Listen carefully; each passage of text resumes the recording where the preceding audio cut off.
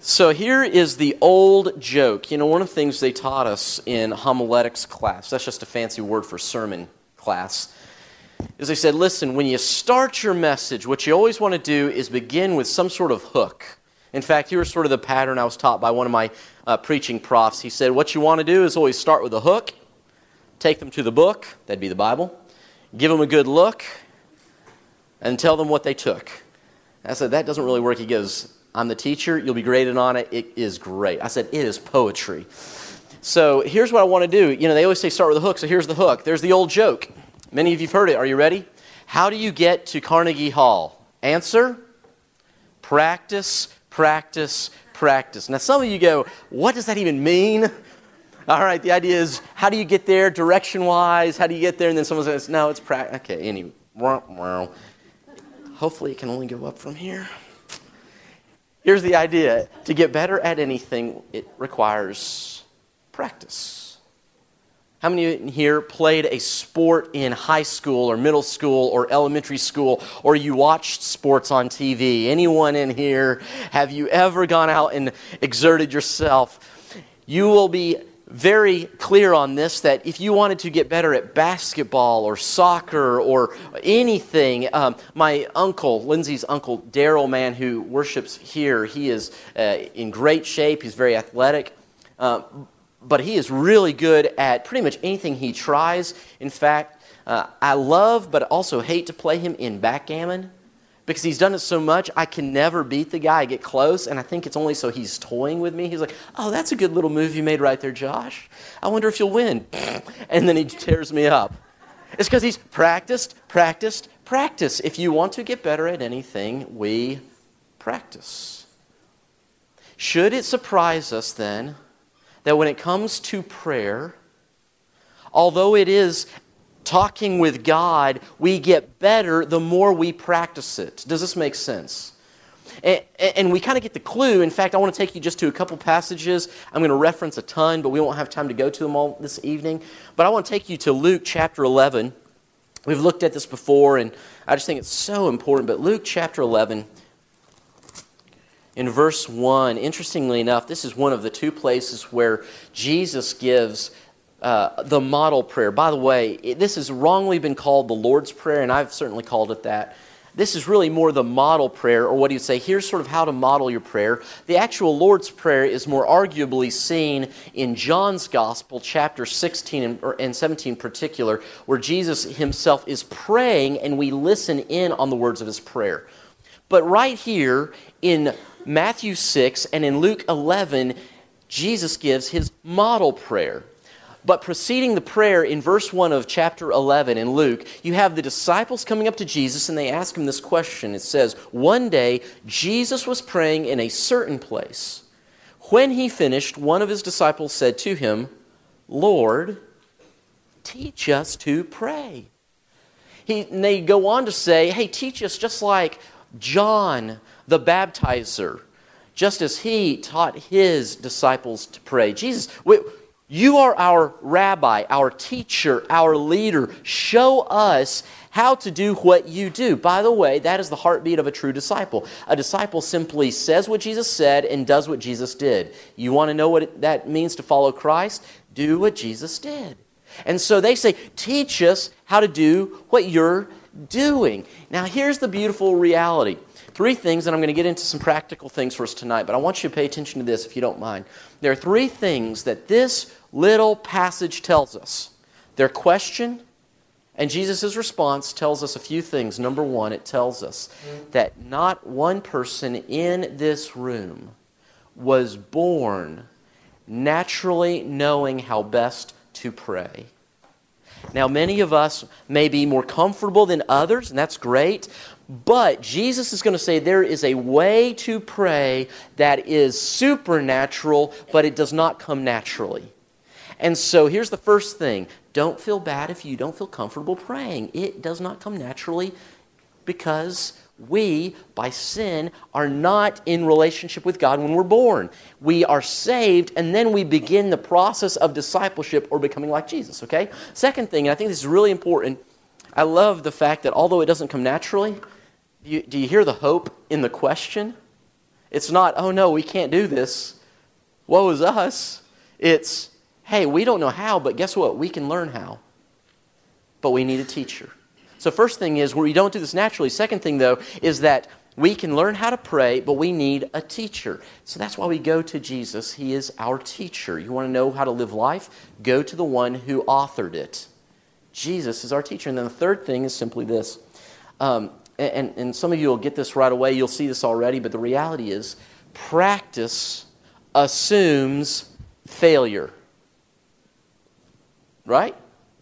If you were perfect at any sport, I mean perfect. I'm not talking just really good. I mean perfect. No errors, no missed shots, nothing.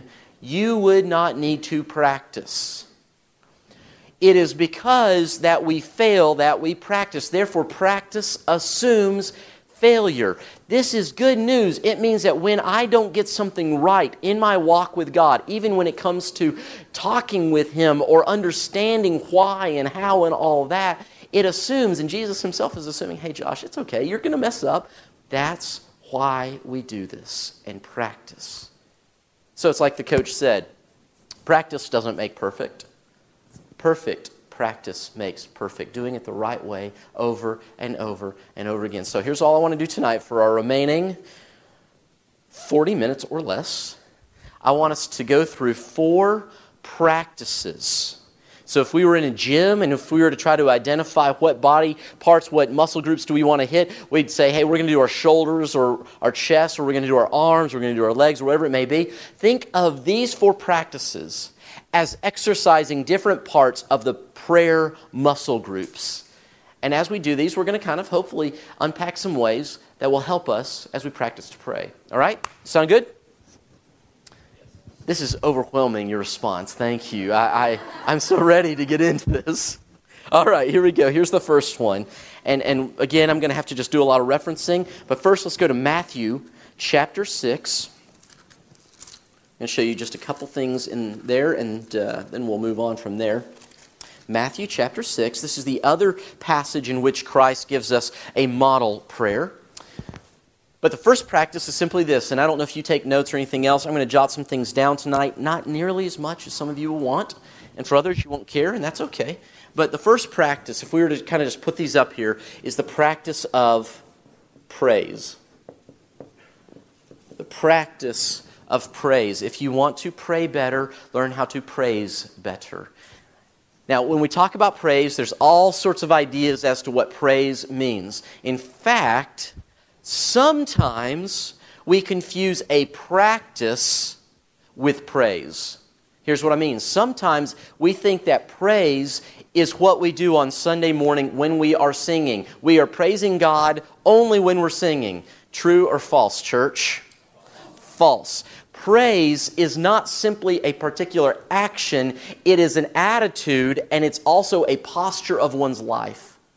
If you want to learn how to pray better, we learn how to praise better. This is what Jesus says in Matthew chapter 6 and verse 9. We actually are going to get an example of praise. Verse 9, when he says, "This then is how you should pray," begin with, "Our Father in heaven." What is that next word? Hallowed. Someone else, do you have a different word there than hallowed? What was that? Honored. Yeah, that'd be another great word for it. What's another word you might think of for hallowed? Holy. So hallowed, holy, honored. This is a word of praise. You say, how is that a word of praise? Well, praise is honoring God for who He is. Begin with praise if you want to pray better. And by the way, praise is different than prayer, or praise is different than thanksgiving. Thanksgiving is, okay, so like for instance, my buddy Mark over here, if I came up to him and let's say we just had lunch and he paid for my lunch, which he has done. And so let's say I come up and I'm just like, thank you for the great meal. I'm giving Mark thanksgiving. But if instead I come up to him and say, Mark, you are just a champ of a guy. You are the paragon of human perfection. All men want to beat you. I mean, okay, now he'd go, boop, liar, but beyond that, Pinocchio. Okay. But beyond that, there's a difference between thankfulness and praise. Do you see the difference? Thanks is, here's what you have done. Praise is who you are. So let's just kind of do this. We're gonna have some interaction tonight. It'll be a lot more fun if you participate, so please do. So here's a practice for working on praise. Some of us have a hard time thinking of, well, who is God? Who is He? I mean, like, core, just who is God? This is one of the reasons that knowing your Bible is a really helpful tool for being able to pray better. But let's do this. Here's a really simple practice. The practice, and there's probably different names for it, but I like the name alphabet prayer. Any of you done this before? Any of you even know what that is? Let's just start with this. What is the alphabet? ABCs. It's easy, yes. Okay, and so ABCs, right? So here's what you do in a prayer, and this is a great practice for expanding your vocabulary of praise. Here's the way it works. You just go through the alphabet, A through Z, and at every letter, you use that letter to attribute something about who God is to Him. So for example, we would say A, God, you are almighty. B, what would be a B word? Someone help me out here.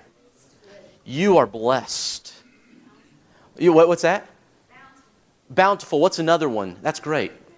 You are the best. I love that. What's another B word? Have you ever told God that He's beautiful? That sounds weird coming from a dude. I get that. And to say something to someone else, the only person I want to say beautiful to is my wife or my daughter. But the Bible calls the Lord beautiful. That He is brilliant. He is just this glorious God. Okay, so He is almighty. He is the best. He's beautiful. He's bountiful. Okay, what about C? What would be a C word of who God is? Creator. What was this one? Compassionate. What was this one, Alex? Caring. What's another C word? Comforter. Do you hear these things? And you could say, well, yeah, but that's giving thanks because He's comforter. No. He comforts, and you can thank Him for comforting you. But you are saying this is who you are in your core, in your nature. You are one who comforts. Isn't that great? Because if that's who God is, He's not going to change when it comes to meeting your need. What about D? Let's just do a couple more here, okay? What's that? Okay, deliverer. Okay, good. What's another one? Defender. Oh man, that's so good. I love that. What's another one? Dependable. Hey, in this world, do you need someone who's dependable? Come on. All right. What about E? Excellent. Everlasting. What else? Exalted. Wow, we are going old King James over here. I love it. All right. He is exalted, just meaning that He's lifted up high, right? He's above all things. Okay, so can you see how as you go through this, by virtue of the letter, you start to think deeper and bigger as to who God is. And you begin to talk to Him about how great He is. One thing we're going to get into this Sunday, I won't say much because I want you to come back, is that the Lord's Prayer is divided into two halves. First half is all about God. Before we talk about us, we talk about Him. Because when you know who He is and see Him for how big He is, then no matter how big your problem that you present to Him, it is itty-bitty compared to the big God that you've just talked to. It gives you a better perspective. So first thing, if you want to pray better, just learn to have a better vocabulary of praise. Now, here's the second one, and my spelling's not great, so forgive me if I get this one wrong, but the word I'm going to attempt to spell for you now is relinquish or relinquishment. Relinquishment. Any spelling teachers in the house? Is that right? Are we sort of right? Relinquish. Okay, we'll go with it, okay? All that means it's a prayer of letting go or saying, I'm not the boss. That's all it means. I'm not the boss. Everyone say that with me. I'm not the boss. If I did that in the youth group, I would have had a smart out going, you're not the boss. But the point is for us to acknowledge that we are not King, we are not Lord, we are not our own saviors, we are not God. We relinquish the little idol in our lives that says, you're the best, to say, no, I am a beautiful created being, He is the best. So here's what a prayer of relinquishment looks like. It's actually found also in the Lord's Prayer. Notice the next verse. Verse 10 says, your kingdom come, your will be done. Whose kingdom come, church? Whose will be done, church? Now here's the reality. I don't really like praying that and mean it. I want to say, my will be done. My kingdom come. You say, Josh, you don't have a kingdom. Oh, yes, I do. I absolutely have a kingdom. It is my body. Did you know my body is my kingdom? At least I treat it that way because I tell it to do what I want it to do, where to go, where I want to go, what to eat, what to think, what to wear. I have a kingdom. It's my car. It lets me go places. My kingdom is my income. My kingdom is my little house. My kingdom are my relationships. And every one of those things you say to God, no, it's not mine. Your kingdom come. Your will be done. And then notice what He says. It's not just, hey, it'd be great if this happened somewhere, sometime, somehow. But notice the that word, specificity. Thank you. I'm learning how to speak this evening as well. Notice this, He says, your kingdom come and will be done where? On earth, as it is where? In heaven. Now, understand this. And this is one of the things a lot of times Christians get mucked up on. They kind of get confused. They think, well, isn't God sovereign? Meaning, isn't He above all things, in control of all things, over all things? And the short answer is, well, yeah, of course He's God. But to say that He is over all or in charge of all does not mean that He chooses to control everything that happens. Mamas, daddies, are you in charge at your house? Say yes. Okay. You have the right to dictate to your children what happens. And should they not abide by it, kaboom! Drop the hammer. You are the king in your house, the queen in your house. But just because you have the authority over your children does not mean that you dictate everything your children do. And there are days that those little heathens do things you don't want them to do. Amen? Now here's the deal. When we pray, Father in heaven, holy is your name, your kingdom come, will be done on earth as it is in heaven, you're saying in heaven your will is perfectly done, on earth not always. But we want to see that change. You say, well, if God won't do that automatically, why should we pray that He'll do that? Here's the reality. God tends to work by persuasion instead of power. He does not come to us, slap a leash around our neck, and force us to love Him. By the way, if someone is forced to love someone, is it really love? God is in the purpose and the practice and the behavior of calling people to love Him through persuasion. And so He works in the ways that draw people slowly and painfully, but He does so because He loves creation. He's not trying to break creation. Now, there will come a day if we say no too long, and when He returns, that He will say, this is how it is. But He is giving us time. So we pray, your kingdom, your will, not mine, earth, everything just like in heaven. So how do we practice this? Very simply, let me give you an example here. Consider, and this is a question. Now the first one is something where you start doing words. God is awesome, God is beautiful, God is courageous, all those things. But this one is the practice of asking a question. Asking a question. And here is the question. Ask, what does heaven on earth look like? That's the question. What does heaven on earth look like? Now, to answer this question, you need two things. Number one, you need a Bible. Too many people attempt to create heaven on earth out of their own experiences and desires, and look what we have to show for it today, family. We need the Word of God to show us what it really looks like for God's will to be done on earth as it is in heaven. By the way, Martin Luther, the great reformer, made this great statement. I think it's awesome. He says, "He that has prayed well has studied well."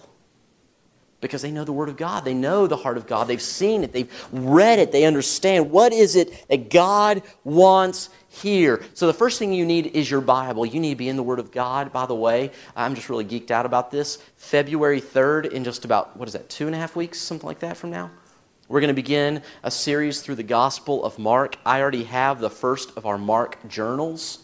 We're going to have 3 different volumes, and we're going to kind of break it up throughout the year, but it's going to be great. And here's the reason. We want you not only to know about Jesus, we want you to meet him in the text. So you need to know the Scriptures. Second thing you need, though, if you're going to answer this question well, is the thing that most of us have lost from childhood. I'll give you a hint. I came into the house the other day. My daughter Emma, who is just a little spark plug of a human being. Her hair is crazy to match her personality. She is a nut, but she is fun. And so the other day I come into the house. I've shared some of these kind of stories. Forgive me. Look, I'm a young dad. These are the only illustrations I have to pull from. I'll get better material as they get older, okay? But here's the reality. I come into the house, and Emma comes running up. She's dressed as a princess. Well, 3 or 4. She's got mixed-match princess outfits. She goes, "Dad, you got to come quick." I said, "Baby, what's wrong?" She goes, "Quick, up to my room. You've got to come now." I'm thinking, what happened? I run upstairs, and she gets up there, and she has dangled over her bed this stuffed animal and is on a string dangling, and she goes, "It's about to fall into the giant pit. Help him." Okay. So what do you do as a good dad in that moment? "Lindsay, Emma needs you." No. I start playing with her. I get down, I'm like, "Oh no, what happened?" Well, the great dragon came along, and so we start talking, and we imagine this scene that is playing out in her mind. My son Stephen calls those moments living in Emma world. She's got her own language for it, she's got her own definitions for things, but she has an awesome imagination. If you want to answer the question, what does heaven on earth look like, you have got to regain and engage your God-given imagination. You know why God gave you an imagination? Real simple. He gave you an imagination so that you could imagine what the future will look like. Because here's what happens when you hold the Bible in one hand and engage your imagination. What ends up happening is you begin to read, what a husband and wife look like is that the husband loves his wife as Jesus loves the church. He will do anything, give up anything so that his bride is, as Paul puts it, washed clean with the word. She is without wrinkle or blemish. She is made holy and looks beautiful just as Jesus Christ loves me and is making me holy. And so now I begin to imagine, what would it look like for a husband to love his wife the way that is defined in the Bible? Oh God, would you please bring that picture to this earth? And then you begin to make it personal. God, as a husband, forgive me when I want to be the king instead of the humble servant in my home.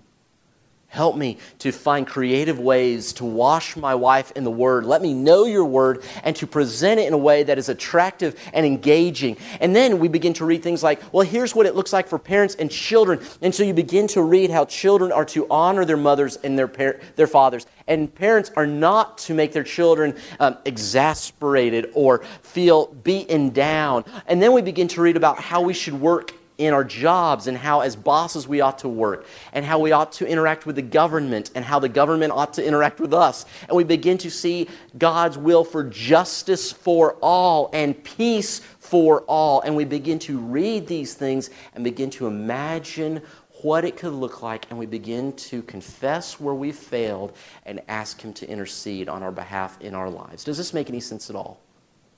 So if you want to live and read and understand and get into the prayer as Christ has given us, a second prayer practice is simply the prayer and practice of relinquishment. What does heaven on earth look like? Okay, God, I'm going to use my holy imagination to see what heaven on earth looks like so I can live the future today. All right? You guys still with me tonight? Are we good? Well, okay, in case you're not, we're going to move on to the third one. And in this case, I'm going to get you guys to help me out here. Now, this third one, we may have time for all four. I don't know. We'll see. Third one, though, this is the calisthenics of prayer. Are you ready for the calisthenics of prayer? Someone tell me, what are calisthenics? Exercises. Are you ready? Now, this is where we go from being creative with our words, creative with our imagination,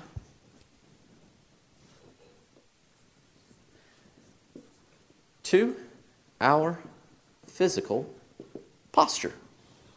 What is a posture? Yeah, what's a posture? Okay, let me back up here. How many of you remember your mother or grandmother telling you, sit up straight, put your shoulders back? It was never the dads that I recall. It was always grandmother, and usually in church when I'd be then that little hand would come around. How many of you got the thump growing up from the grandmother or someone? You had nice grandmas? Okay, no, you did? So you learned it from her. I tell you what, it was a little sonic boom. She could go, and so, no, I'm sitting up. All right, so a posture is the way your body is positioned. Did you know that your posture impacts how you feel, think, and even how you behave? There have been numerous studies that talk about this. This is why, if you want people to perform better, get them in a posture that gets more blood flowing so they sit straight up, feet on the ground. And in fact, you can tell, I'm going to describe for you a common posture. And you tell me what age group this posture belongs to. Are you ready? Here we go. Just so this doesn't break, here we go. 7th grade. Am I listening to a teacher over here? All right. And when you see that posture, is that student engaged in rigorous mental work? No! They're thinking, how many ways can I entertain myself before I die of boredom? Your posture, even in prayer, is a way to engage your prayer life in a deeper way. Because your posture, and I want to be real careful here, your posture does not change God's response. Your posture affects your heart's posture so that you're ready to pray. And you guys know, even without me going through the litany of verses we're about to tackle here and the examples, you know already that certain postures represent different heart postures as well, don't you? So let's just kind of go through some of these, and we won't go through them all, time's too short, but let me give you a few. The first one is the one we're all doing right now. What is the posture you're doing right now? Sitting. By the way, that's a biblical posture. You say, well, really? Is it in the Bible? Yes, it is. By the way, really, any posture can be biblical in the sense that if you are doing it to position your heart before the Lord, it's okay. But sitting, so David sat before the Lord. 1 Chronicles 17, we won't turn there, but in 1 Chronicles 17, David, after he is told, this is what's going to happen, you're going to be king, all these great things, he sits before the Lord and he lays out this most beautiful prayer to God. But here's the interesting thing. It is a long prayer. So, if you're sitting, this is a great posture for a lengthy conversation with your Father. You're comfortable, you're aware, but you understand it is a conversation that you're having. This is it's sort of like sitting across the table with someone with a cup of coffee. Here's what's on my heart, here's what's happening. This is the most common posture because it's the most comfortable one for time just in conversation. Let's do a couple more here, and I'm going to get your help on these, okay? Here's the second posture. Are you guys ready? Everyone do this with me. The second one is not sitting, but it is standing. Go ahead, let's just stand up here. We're going to practice this. You said, wait, you're really? Oh, yeah. All right. By the way, for those who are listening to this, everyone almost is standing. Okay, so here we go. And if you can't stand or something, please don't feel like you have to, now that you are. So here's standing. Now, standing... Oh, this is way too much fun. The next posture is the hokey pokey posture. You put your right foot in, no, we won't do that. Standing posture is simply this. It is a posture of readiness, and it's one often associated with the idea that we are in a battle and we are ready for what comes. Ephesians chapter 6 tells us that we are engaged in a battle, not against flesh and blood, but against the principalities, rulers, and all that is arrayed against us in the spiritual realm. So you get ready, you put on those boots, you put on that belt, that breastplate, you get ready because this is the battle that you are engaged. You say, I didn't sign up for a battle. Yeah, you did. You said, I'm on Jesus' team, and the enemy said, fine, I'm now against you. Standing is one of the ways that you posture yourself to say, I am ready. Now, there's another posture within this. Now, some of you are going to go, I will never come back to church after tonight. Lo siento mucho. Okay, so here we go. Here's the next one. It's not just standing, but we got these appendages called hands and arms. Have you ever seen someone put their hands up in church?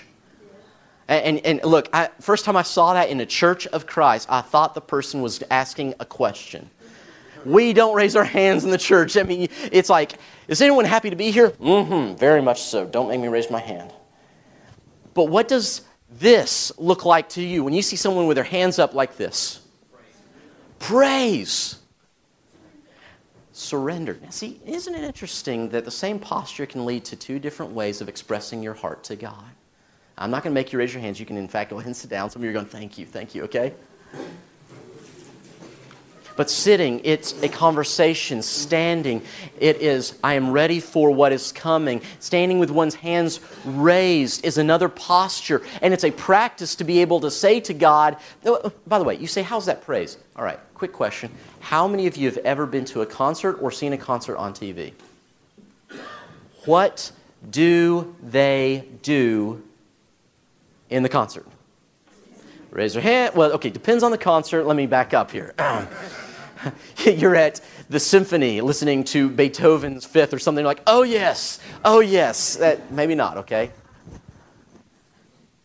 But it is a symbolic and universal sign of wow. You don't believe me? How many of you have watched an intense sports game? What happens when your team makes a touchdown? Yes! We did it! Now here's the reality. Isn't it curious that we are comfortable raising our hands when an 18-year-old boy walks across a line carrying a rubber, air-inflated ball, but we have trouble raising our hands to Jesus in praise?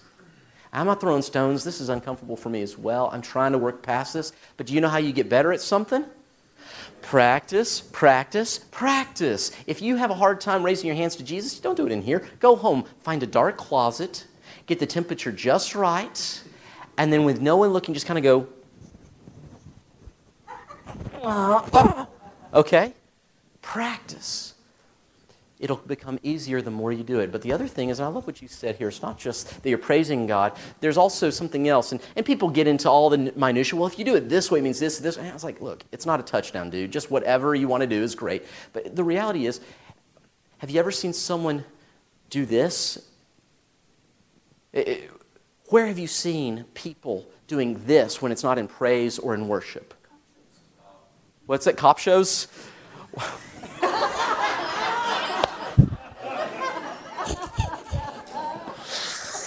Oh, you've just reverted back to every bad stereotype of God. Don't shoot! No. Okay, fair enough. Let me direct your mind to what I was thinking. How many of you have ever, and I'm going back to the kids here, but how many of you either remember as a child or have seen a child run up to their mom or their dad or grandmother and they've got their hands up like this? What are they saying? Pick me up, hold me. Have you ever seen a child skin their knee? They run crying tears. They go over to their parent. They don't run over and go like, the hands are almost always hurt. Could you just hold me? When you pray to God and you need to know He's near, what if we reverted back to our spiritual child and say, hold me? What is it Jesus says? Unless you become like little... Yeah. This is a posture of prayer. Let me give you just a couple more here. We won't have time for the last thing probably. We'll see. There are a few others here. You have bowing. And when we think of bowing, we only think usually of our head, right? It's like, bow our head in prayer. And that's a great thing to do. It's a symbol of reverence, of respect. But the biblical picture of bowing is not this, but it's this. By the way, where would you see that? Let's say you've watched a period piece. Maybe it's the old medieval something or other, and you see someone bowing that way. Where might that individual be bowing that way before a king?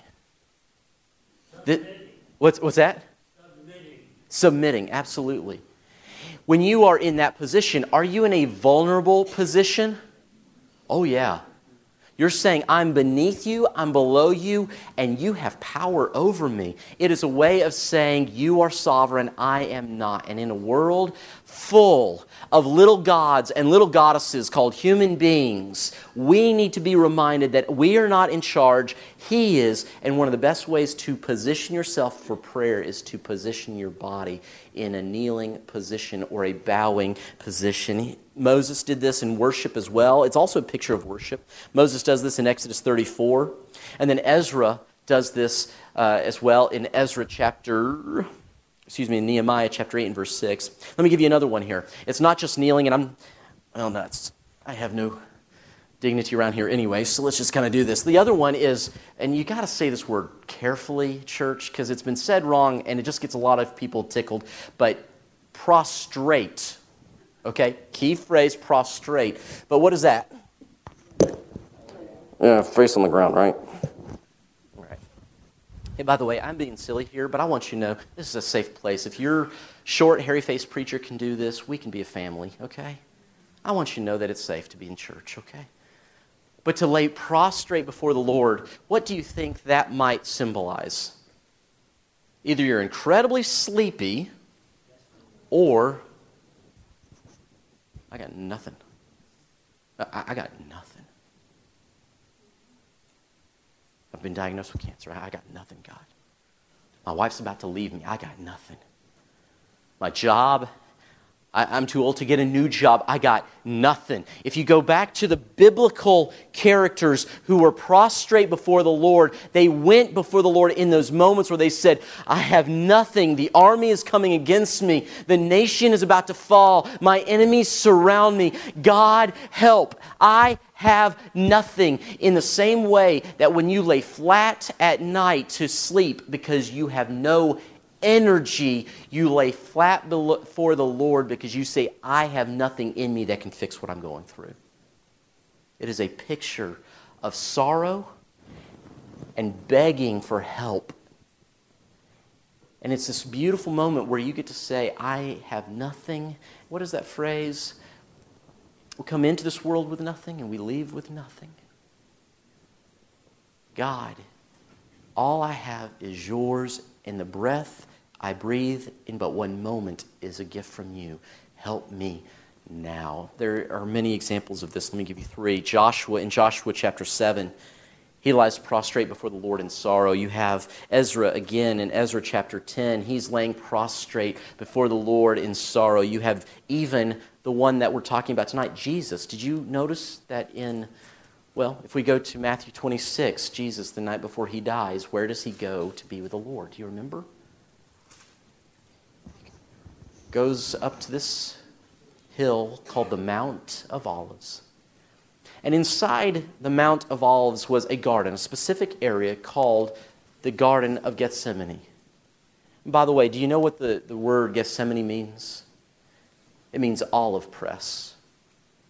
It's curious that the night before Christ was to be pressed, to be poured out, to be squeezed for all that he was worth, he went into a place called the Olive Press, and it is there that we are told that with such great anguish he sweat drops of blood. And we're told both in Matthew's account and and Mark's account that he bowed down. It was the image of a prostrate Christ. Often we think of Jesus sitting, usually maybe on a rock or leaning against a rock, and again, in all of our pictures of Jesus, I think we miss something because we show him as a white guy wearing a beautiful robe, and he's got a feather permed hairstyle. He looks like he just came out of a Glamour Shots.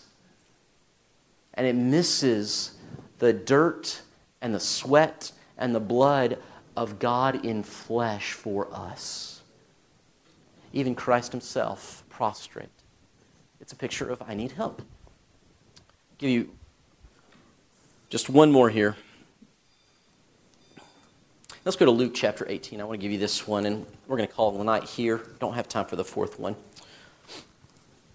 But Luke chapter 18 is one of these really cool moments. Jesus, in a series of consistent parables, he's kind of giving a picture to people about prayer. And as he's doing so, he's trying to give them reasons why they should pray and how they should pray. Again, Jesus constantly took moments to teach people how to pray. Why? Because we don't naturally know how to pray. But we can learn by going to our teacher. And we should not become discouraged when we pray, as Christ tells us in the first story that we don't have time to read right now. But in this first one, he talks about a persistent widow. Why? Because there are going to be times where we feel like God doesn't listen. By the way, next Wednesday night, I can't do it on a Sunday because it's going to take too long, but next Wednesday night, I'm going to walk through reasons why prayers are seemingly unanswered. And so if you've ever struggled with saying, I pray, but it seems like nothing happens, I'd encourage you to be here. And if you know someone who might be blessed by that, next Wednesday night we'll record it. But I need a full hour to kind of walk through all the stuff. And Sunday, most people aren't going to stick around for an hour-long sermon, okay? But here's the second thing. In the next story, right after the persistent widow, Jesus tells another parable. And it's of two people, a Pharisee and a tax collector. And I want you to see something here, that the posture does not actually dictate the heart of a person, but it can reveal the heart of a person. So in this passage, Jesus is talking about prayer, and he says, to some who were confident of their own, what's that next word? Of their own righteousness. Anyone you know who's confident in what they've done, who they are? There's one guy that I see every morning when I look in the mirror who struggles with that one. And so he says, to some who are confident of their own righteousness and looked down on everybody else, Jesus told this parable.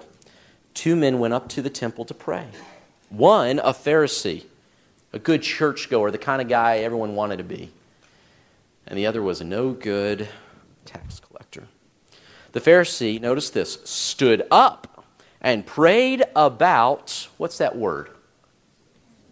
Himself. Look at me, look at me, look at me, I'm good. Almost as though he's coming alongside God, leaning up against God, saying, aren't you glad that I'm on your team? I'm a pretty good-looking dude. I'm awesome. See all the things I've done? He talked and prayed about himself. God, I thank you that I am not like other men, robbers, evildoers, adulterers, or even like this tax collector. I fast twice a week, and I give a tenth of all I get. Remember we said last week that prayer, tithing, and fasting were the three spiritual practices primarily practiced. And so what does Jesus say? Well, those three things. But then notice he says this, but the tax collector, hear this now, stood at a distance. He would not even look up to heaven, but beat his breast and said, God, have mercy on me, a sinner. Do you notice a different posture even there? They're both standing. See, here's the reality. We'll stop with these three. Your posture can help your heart. It can also reveal your heart. One man stands there looking up saying, hey, look at me, and another man says, what have I done with my life? Oh, just have mercy. And here's the cool thing. Here's why I think this is such an encouraging passage. He then says this, and I just love this phrase, what Jesus ends with. He says, I tell you that this man, rather than the other, went home justified before God.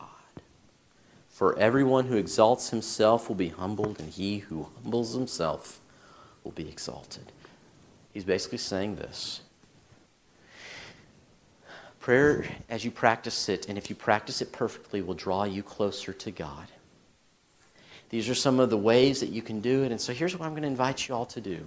Sometime over the next 7 days, between now and when we get together again next Wednesday, would you practice one or more of these? Do it in the privacy of your own home. Do it in your car. Well, okay, don't do this in your car, please. But do it in the privacy of your home. Do it with a friend. Do it wherever you feel comfortable. But would you begin to express yourself and practice some different muscle groups of praise? Because as you do, I believe we as a body will become not only more comfortable in praying, but we will begin to find ourselves longing to be closer to our Father. So then we pray, Our Father who's in heaven, holy is your name, your kingdom come, your will be done on earth and in my life as it is in heaven. So that's some postures and practices. I hope they're helpful. I love you guys. God bless you. I will see you Sunday.